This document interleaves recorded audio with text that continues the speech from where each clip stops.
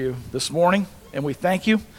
We proclaim you are good, so good, more than we deserve. I just pray that in the midst of this service, that your Holy Spirit will lead us and guide us, that you will open our hearts and open our minds to what you want us to hear and see through your word and through my words. I pray that your Holy Spirit will speak through me today. Once again, we thank you and praise you. In your name I pray. Amen. You may be seated.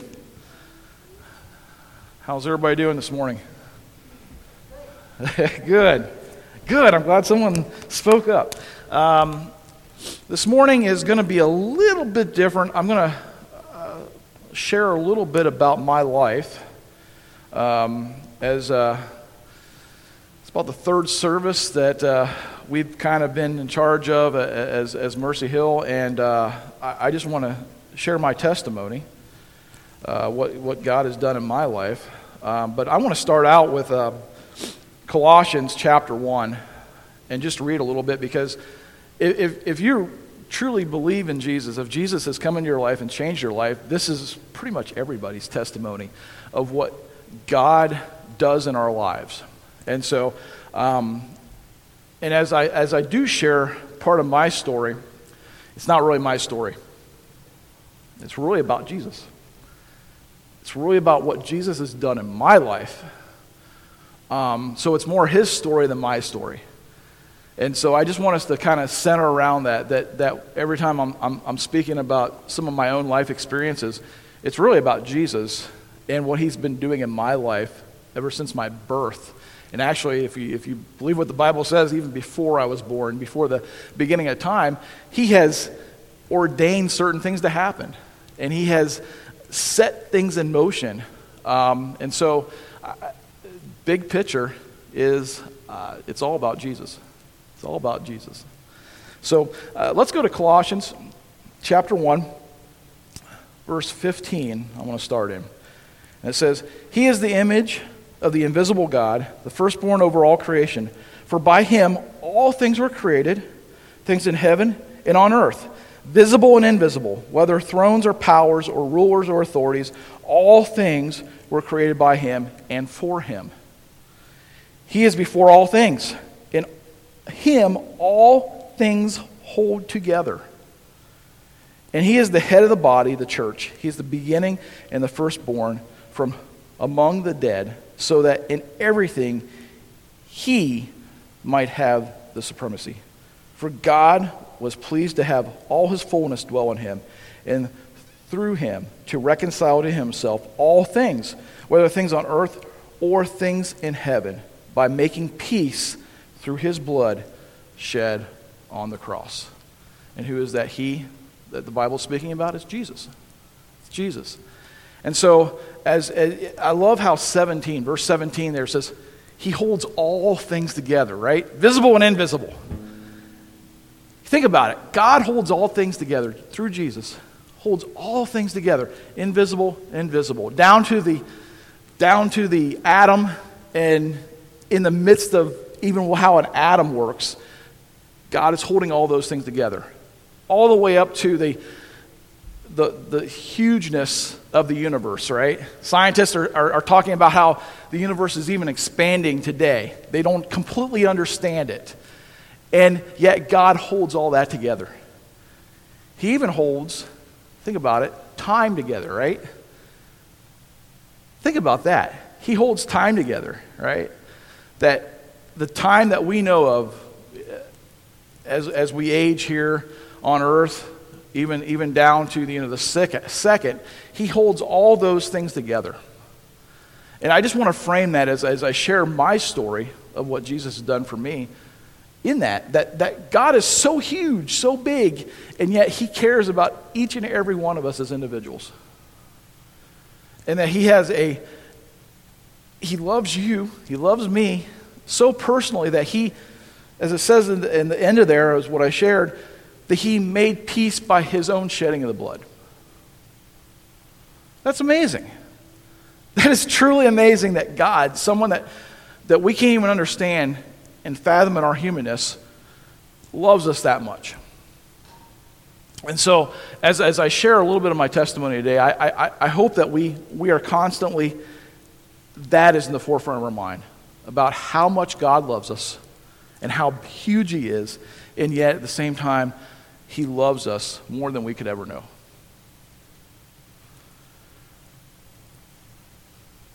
So to begin my story, like many of you, I was born. In fact, my mom and dad are sitting back there right now. I grew up in Holmesville, a little town just north of here. Honestly, the fact that I'm actually standing here right now is a miracle. I was born with club feet, and club feet is a deformity of the feet. My feet were out of the womb. My feet were so bad that my big toe was resting on my ankle on both sides of my feet. So with correction of casts and then finally surgery, I'm actually able to stand here. Most people probably don't even know that I had a deformity of the feet by just looking at me, which is awesome. I mean, I know that mom and dad said that they had a few other couples that had children like myself, and some of those children had multiple surgeries, and they're still not fully corrected, where some of the kids have to, or now adults, have to wear 2 different size shoes because they couldn't fully correct it. And so the fact that I'm standing here, the fact that I have 2 of the same size shoes is a miracle. Thank God for that, right? So, very thankful that I'm actually standing on my 2 feet. When mom and dad got married, they went to the dad's church. I was actually baptized as an infant in the Presbyterian church. And then later on, they chose to, through various reasons, some of the liberalism that was happening in the Presbyterian church, they decided to look for another church. And so I actually don't remember the Presbyterian church, but I grew up in the Church of Christ in Holmesville. And I remember some very, very precious people that loved me very much in that church, especially my Sunday school teacher. And she just shared the love of Jesus. And this is before kindergarten, I believe. I was processing what she was talking about one day, and I was coloring a picture in the living room, and something compelled me to get up and go to tell my mom that I loved Jesus more than I loved her. And, I was like, I'm just like, okay, I did it. And mom's like crying, wiping her tears, oh my goodness. And I'm like, why wouldn't I love Jesus more than you, right? I mean, that was just kind of in my rational mind as a 4-year-old or whatever, how old I was. And, and my experience up to that point with Christianity was more intellectual. And when I say that, once again, limited to a child's thinking. But I didn't really have an emotional side of that. And I remember going to church camps, like I remember somebody coming up and giving their testimony and they're bawling their eyes out. I'm thinking back there, why are they crying? Why, what's all this emotion about? I know Jesus loves me. I know that, I try to serve him the best I can. And so, Jesus is going to love me. In fact, I remember almost a mantra at the Church of Christ that I grew up, and it's false, but I heard this a lot growing up.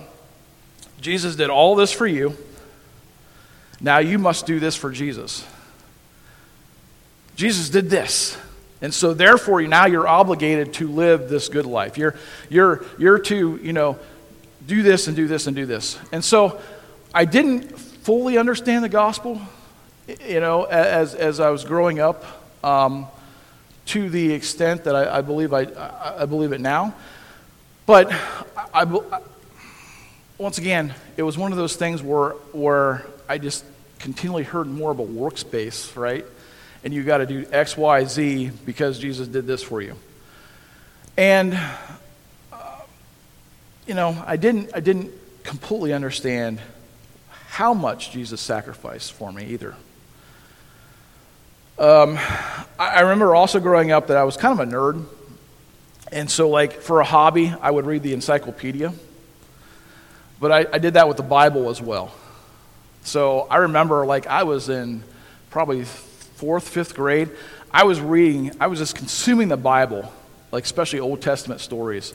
And I was loving every minute of it. And I was going to the minister at the time, and I was asking him all these questions. Like, and it was really important for me at that time to, like, I got all this head knowledge. Like, yeah. And just as the Bible says, knowledge will puff up.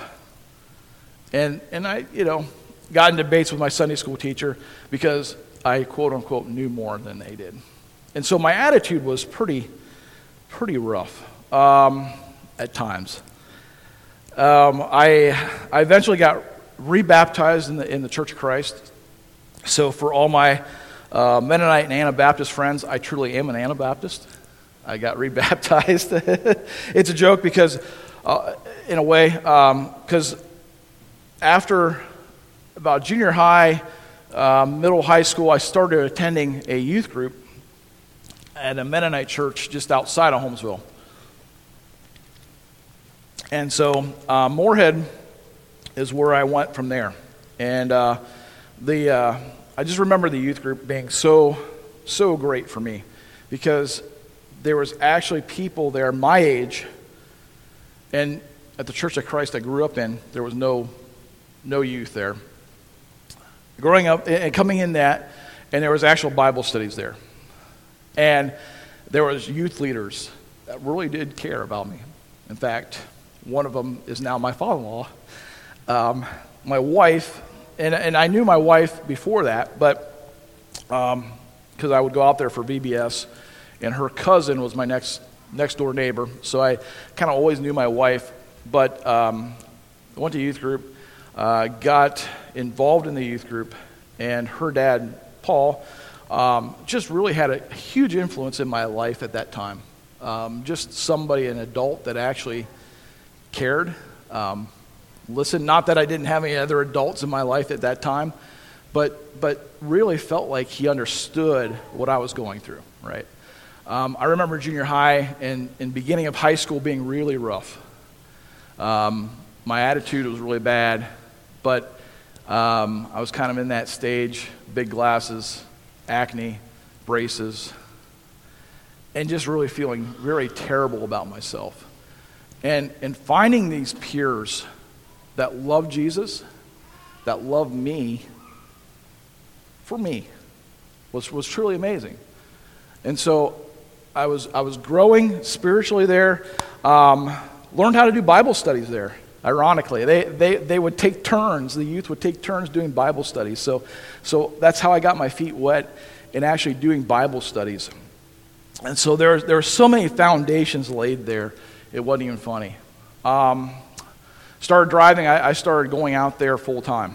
I started attending there, and then eventually, actually, my family started attending there. After that. I also remember there were some family issues that came up in my life about that time. My grandparents passed away, and there was just a lot of family turbulence, if you will. My family has some very healthiness, if you will, without going into too many details. And so there was a lot of hurt brought onto my life from that. Now, once again, I'm not trying to play the victim here at all because I helped escalate some things. I out of hurt, I hurt other family members as well. And that's one thing that I've found in my life is when you're hurting, you end up hurting others. So hurting people a lot of times will hurt people. And but that was a kind of a rub, if you will, in my life. And I believe that Jesus has really healed me from that. Has worked through a lot of my life in that, and I'll share a little bit more about a little bit later. But as high school was going on, between my junior and senior year, there was an organization called Teen Sing Out, and I didn't sing, or couldn't sing very well, but there was a lot of girls there. So it was like, you know what? This might be a good place to go check this out and maybe check out some girls. That was really my motivation, really pure, right? But, God used it. And in that, it was just like a big youth group. And we would actually go around and sing at churches every Sunday night, and then there would be a big trip in the summer that we would go on. And in that, God used that in my own life as well. About that time between my junior and senior year, I recommitted my life to Christ. I just remember one night falling on my knees saying, God, use me. Use me however you want to use me. I want to be yours and no one else's. Simple prayer, but I believe that God has been faithful in that prayer. That God has taken me beyond what I could ever think about serving Him as. And so, about that time, there was an organization at Waynedale. I graduated from Waynedale, called Young Life. It started up, and there was another Paul Miller, who's now with the Lord. Was another huge influence on my life in my teen years. And he just basically opened his home up on Tuesday nights, and all these teenagers would go hang out at his house. And we would do a Bible study and just have fellowship. And it was huge. It was really huge. I was able to, if you will, come out with my faith in the high school. Everybody knew in my senior year that I was a believer. Everybody knew that I was somebody that followed Jesus. And these folks, these peers of mine, but Paul and Linda Miller just really helped me able to do that. And so I'm very thankful for them. And about that time, my wife and I actually started dating as well. So we become very good friends. In fact, we still are best friends. I'm very thankful that God has given me my best friend as my wife. It's been a huge blessing. So we started dating. Our senior year, she was actually graduated from West Holmes. I graduated from Waynedale. We both graduated in '94. At the end of my senior year, starting at my end of my senior year, I was really had no clue what I was going to do with my life. Everybody had plans. Everybody was going to go to college. My girlfriend, my wife now, wanted to be a teacher all her life. All right. And here I am. I'm sitting here at the end of my senior year, wanting to get out of school because I hated school. At the same time, I had absolutely no clue what I was going to do. And it was a really scary time because I just recommitted my life to the Lord. I said, Lord, whatever you want me to do. And in the midst of that, I was like, but I have no clue what I'm going to do. And so there was a verse that just really grabbed hold of me. And it's a verse that just means so much to me. And it's a very popular verse, but it's a verse that it has very personal to me. But it's Proverbs 3, 5, and 6. Trust in the Lord with all your heart. Lean not on your own understanding. In all your ways acknowledge Him, and He will make your path straight. And I truly believe that. It doesn't mean that everything's going to be perfect. It doesn't mean that everything is going to be, rainbows, lollipops, and unicorns. But it does mean that God cares about you. And when you trust in Him, He has a way of making it through. And it's an amazing journey when you completely put your trust in Him. So long story short, we graduate. I'm sitting there. I'm actually working at a factory job, second shift, which I actually hate. And this opportunity comes up to go to Romania through an organization called YES, Youth Evangelism Service. It's no longer in existence, but it's through the Mennonite Church. And I jumped on it. I was almost out of desperation. Ironically, they were praying for a team member to join the team because they were minus one person. And so I was praying on this side of it, like, okay, Lord, what do you mean to do? What am I supposed to do? And so even though my application came in late, they still accepted me, and went to Baltimore, Maryland. I lived in inner city Baltimore for 3 months, trained, and a lot of my, even down the road, and I'll explain a little bit what I mean by that, the missionary training that they gave me has been so helpful for just everything I do as far as ministry goes.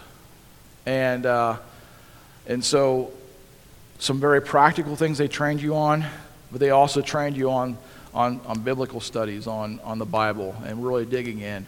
And so I really flourished there. I liken it to almost like a greenhouse, a spiritual greenhouse that I was at. And they just, we lived in this big old, we called it the mansion. It was in the corner of the inner city section of Baltimore. And we just thrived. We had about 5 different teams training there. And they were all going around the world. And so as we trained, as we had classes, as we did all this, I just really grew in the Lord. As I was growing in the Lord, there was also conviction coming from the Lord. And so there was times that I would just, on the weekends, I would call certain people that I had hurt over the years and say, I'm sorry. Not expecting another apology from them, but just saying, look, I'm sorry for what I did to you out of my hurt. And, God just really softened my heart and just changed me from the inside in that time.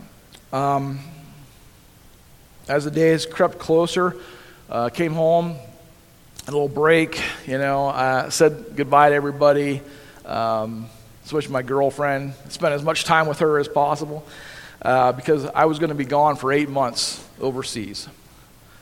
And flew over there, and I am, as I'm flying over, I am like, okay, am I really supposed to be doing this?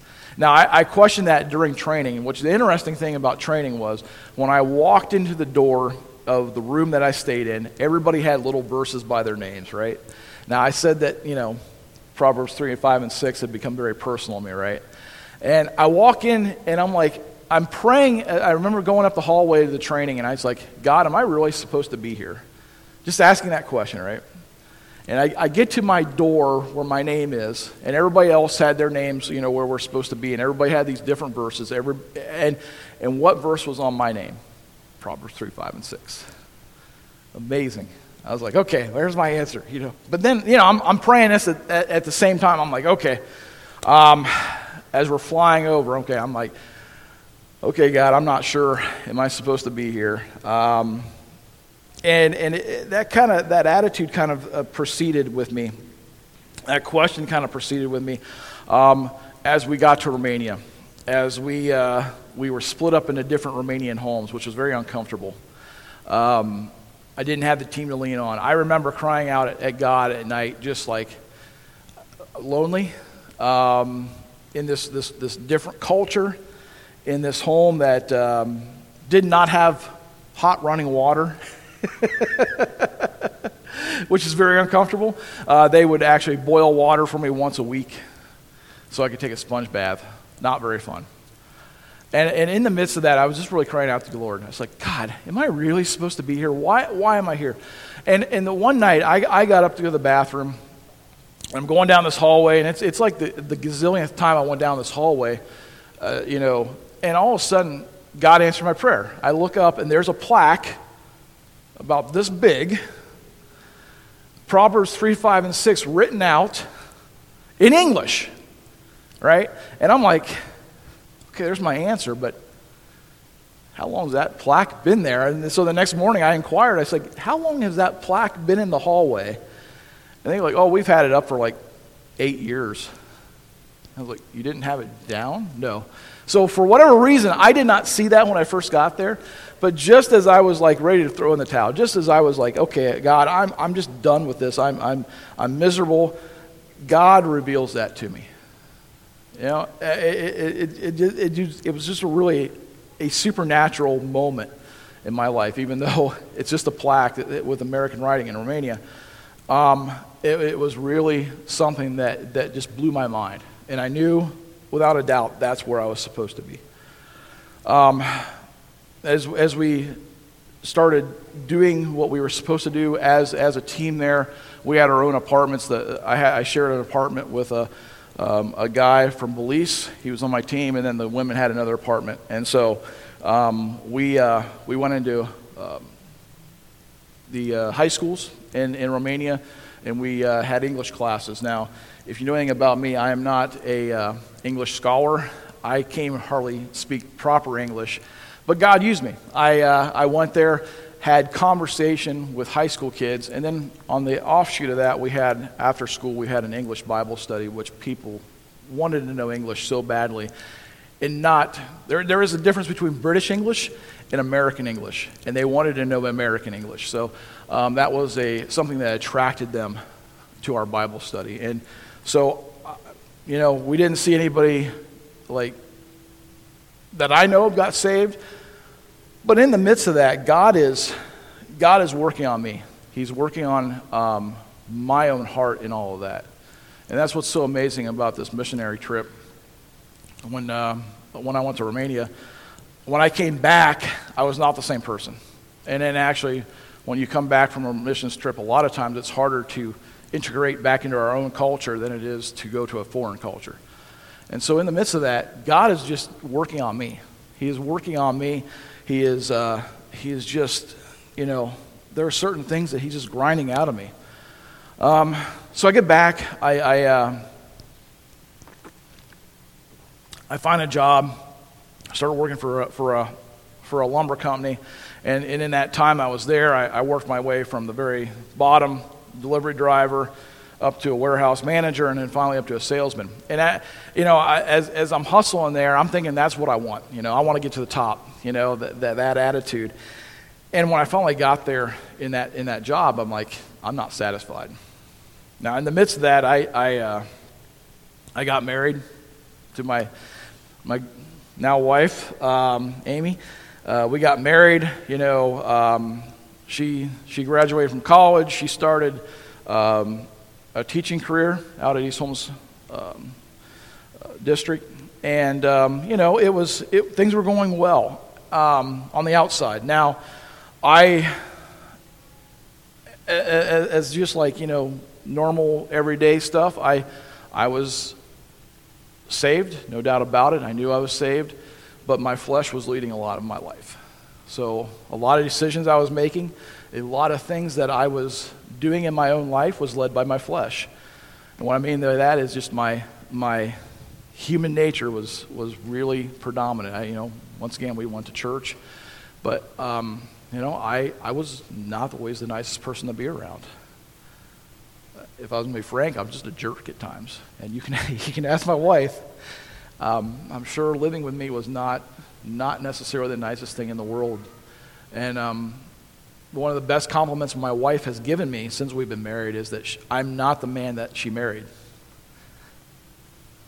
That God has been working on my heart and changing me from the inside out. And I'm very thankful for that. Because when I'm led by my flesh, I don't like myself. I absolutely do not like myself. And it's very similar to what Paul says in Romans, where I do the things I don't want to do. I understand that. So as we've in my life here, we're to the point where things were going pretty well. We have a house with 13 acres, which is what I wanted. I wanted a pond. I want all these things, right? And all these things seem to be happening. And then this is about 18 years ago. My wife and I got pregnant. Exactly what we wanted. We always wanted to be parents. We've talked about it most of our dating life, into our married life. And we were excited. I was ecstatic. I think my wife says it best. All she ever wanted to be was a mom. And as I came home one day, my wife met me at the door. And we found out we lost her baby. We named her Abby. She went to her appointment, and there was absolutely no heartbeat. And so she was far enough along where we had to go back in to the hospital, and we had to deliver a dead body. And so that was devastating. More than anything else in my life, that was the most devastating day, most devastating time that we've ever gone through. And in the midst of that, I just remember asking why, right? Why has this happened to us? And then I start thinking, well, maybe it's myself, maybe I did something wrong, maybe God just punished me, right? And in the midst of that, God is so gracious because He allows you to ask those questions.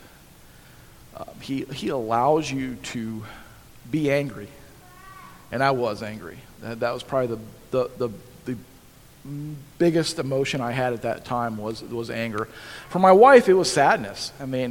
And so trying to navigate that, my sadness, my anger with hers, and trying to be there for her the best I can. At the same time, I was hurting. And so I ended up hunting a lot, not really hunting. I was more in the tree stand yelling at God, honestly. Almost like anybody ever watched Forrest Gump and watched Lieutenant Dan up on the mast? That was me for about a year. And in the midst of that, God is so gracious. God is so good. And He allows you to grieve, and He's there for you. I don't have any answers except that God is good, and I trust God.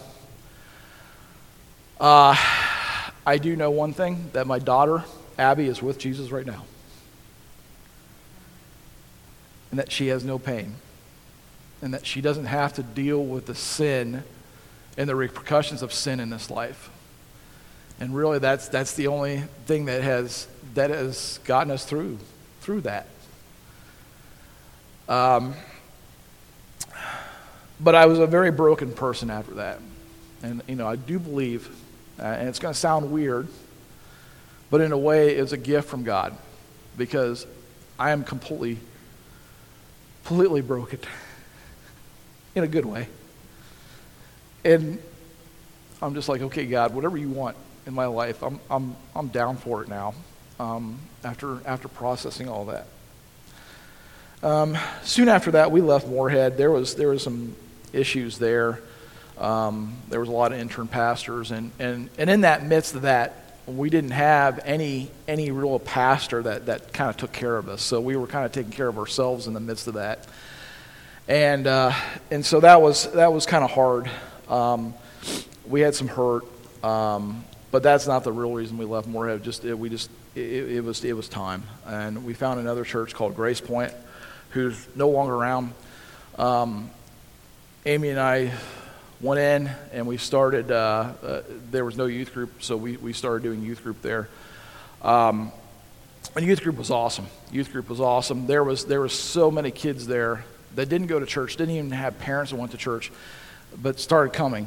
And every Wednesday night we would sit there and we'd have Bible study. Once a month, my wife would cook for them, and it was just really good. We saw these kids literally going from no idea about Jesus to, man, they were just on fire for Jesus. They just wanted to be with Jesus, and they wanted to have Bible study. They didn't. A lot of times there'd be a night where, okay, we're just gonna hang out, and we would end up doing a Bible study because they were so hungry for the Word. And so it was just good. In that though, there was a lot of unhealthiness in the church. Structure was poor. Some of the theology, they started going down a road that, and if we look back, my wife and I would say, yeah, we would totally disagree with that. But in the midst of that, we really didn't know what was going on. And for about a year, I felt like maybe it's time that we leave Grace Point. And one day, as we were driving, my wife and I were comparing notes, And she was feeling the exact same thing. So we started praying about it. And after a couple of things that we really felt like were like God telling us we need to leave, we made that decision. It was a really hard decision because those kids were so important to us, but at the same time we had to be faithful to what God was calling us. And so in the midst of that, we kind of detoxed. I don't know how else to say it. We decompressed from some unhealthiness that we had experienced, both of us experienced in our church lives. I know that our families were really concerned about us because we just weren't going to church. We would sit on our porch on Sunday mornings a lot of times and just be like, and be able to, and in that time we needed to do that. I wouldn't, say you need to stay there, but there was a time where it was amazingly healing for us to do that. In the midst of that, some people that I knew, and actually their daughter had gone to youth group. She had torn her ACL for the second time. And I took off work. I went and sat at the hospital with them. I prayed with them before they went into the surgery. And the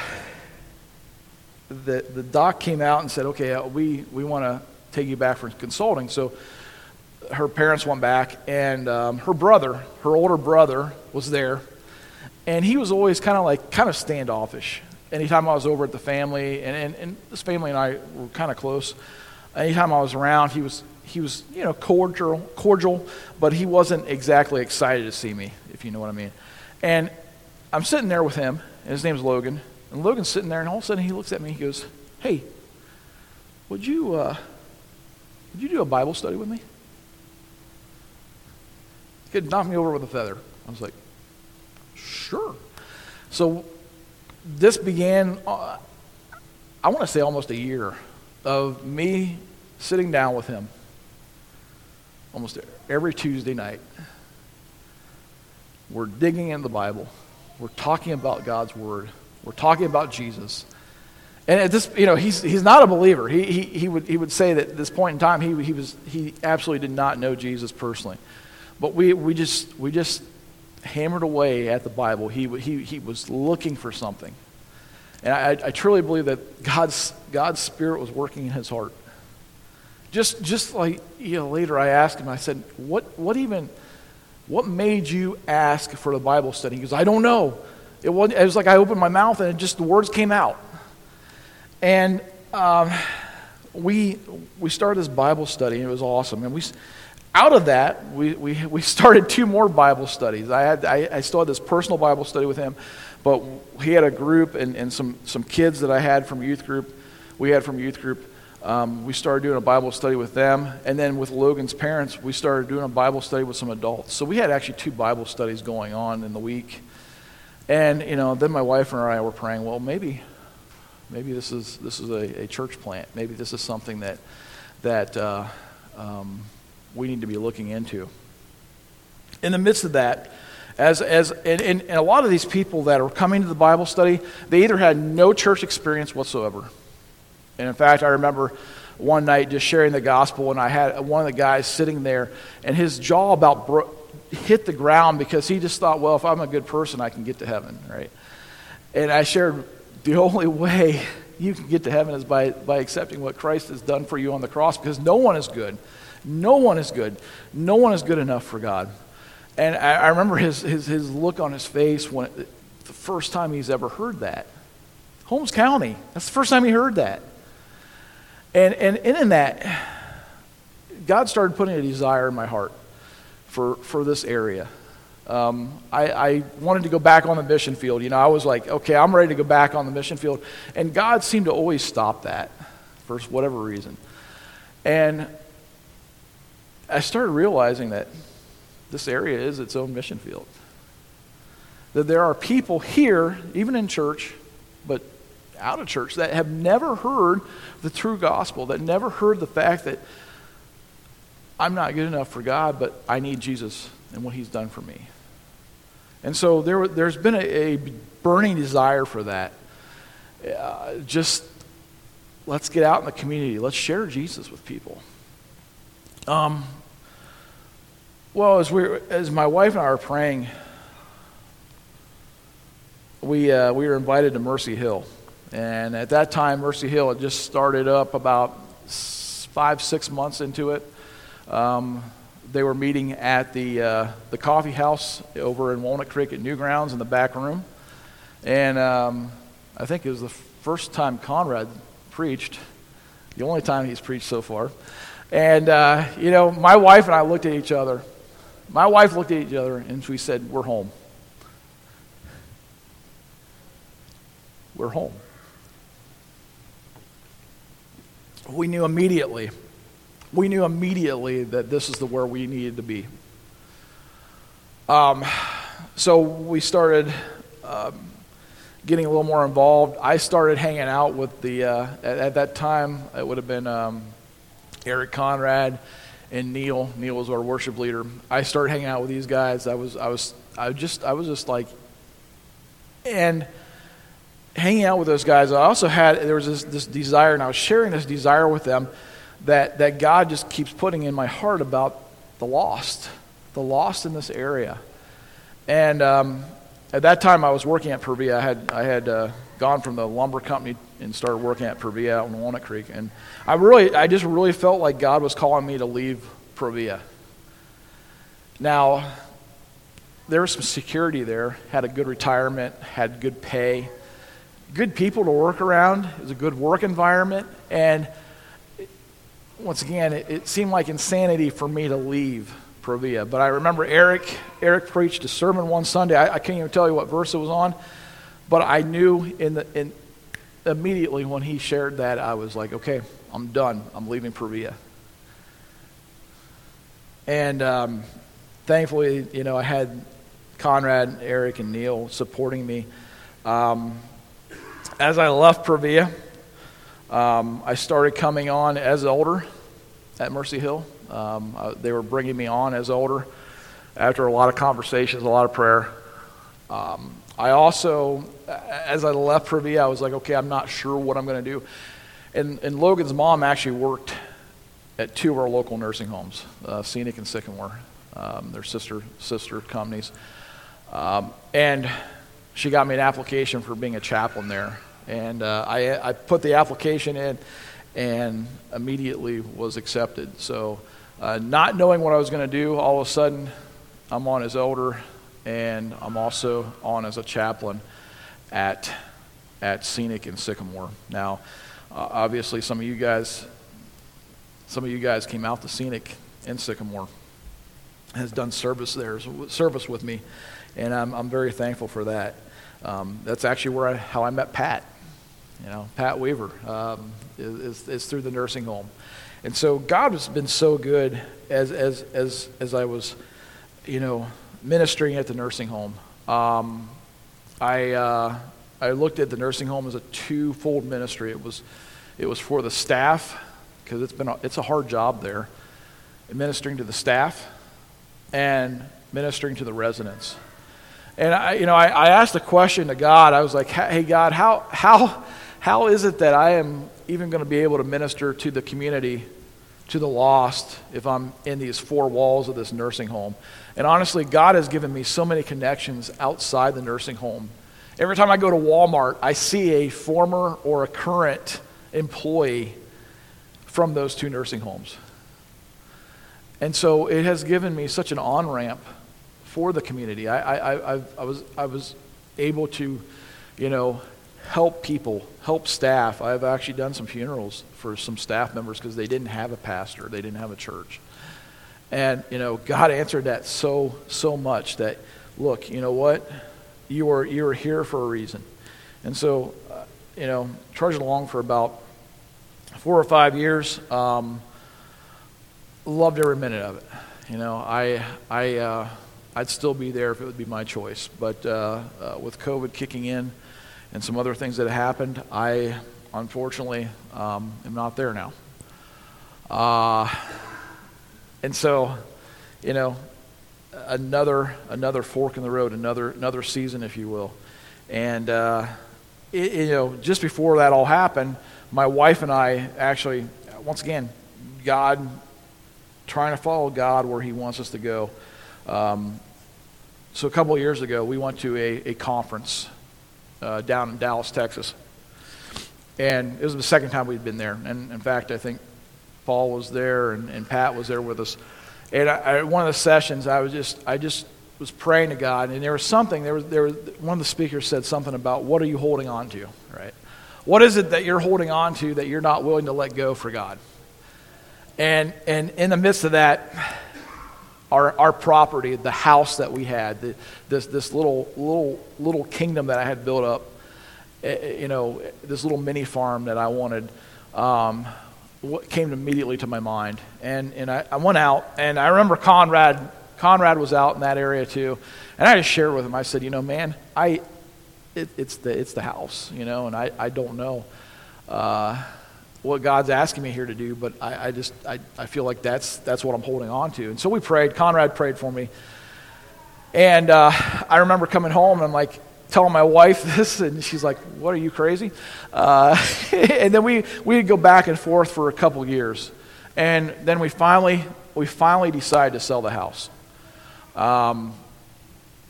After we were like, okay, so let's start looking around. The first house we looked at was in Millersburg, and once again, this burning desire for reaching out has been at the forefront of all of this. And we found this house, and it's just, everything's perfect about it. There's an apartment upstairs that we can use for ministry. And so we looked it over. We prayed about it. Actually, Conrad, Neil, and Eric came over, and they looked it over, and we put an offer in it. And they immediately accepted the offer. And the offer was quite low, or lower than what they were asking. And we're like, cool, now we have to sell our house. It was contingent on selling our house. So we decided to just put some signs up and see what would happen. In the midst of that, somebody else put an offer in the house that we had been accepted on. Well, since it was contingent on us selling the house, we now had to sell the house in 72 hours, I think was what it was. And we were like, okay. And so we prayed about it. Within 24 hours, the house was sold. Amazing. There was no doubt, because I remember telling the realtor, I said, well, we're just going to trust the Lord. If this is supposed to happen, we know it's going to happen. I remember her looking at me like I was completely crazy. And it did happen. So we moved to Millersburg, right in town. And that's just one of the many changes that God has been doing in the last, especially 8 years. I think my wife says it the best. She goes, we've had more changes in the last 8 years than we've had in our entire marriage. But they're all good changes. God is always taking us and working through the details. He knows the details before we could even know them. And if you would have sat us down 8-10 years ago and said all these things were going to happen, we probably wouldn't have been able to handle it. We probably wouldn't have been able to even process how that was going to look. Once again, Proverbs 3, 5, and 6, trust in the Lord with all your heart, lean not on your own understandings.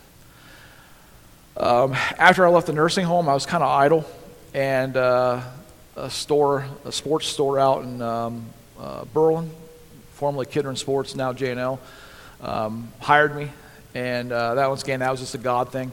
I remember literally telling my wife the day before I got hired there, I said, it was a Saturday, I think. Okay, Monday I'm going to start looking for a job because well, first off, we need money. Second off, I can't just be sitting at home waiting around. And literally that afternoon, my brother-in-law texted me, who works there part-time, and says, hey, are you looking for a job? They want to hire you. Cool. Once again, God just taking care of us. In the meantime, my wife, after 20-some years of teaching, has now taken a position elsewhere in the district. She is a secretary for curriculum and testing district-wide, and that's just been a good change for her. God once again is always working out the details. on so many more levels than we know. I think, just even the story of you guys, right? And Pat, and getting to know us at Mercy Hill, and how he's just merged this, and how he's made this happen. This is a God thing. This is not something that we've sat through and said, okay, we're going to make this happen.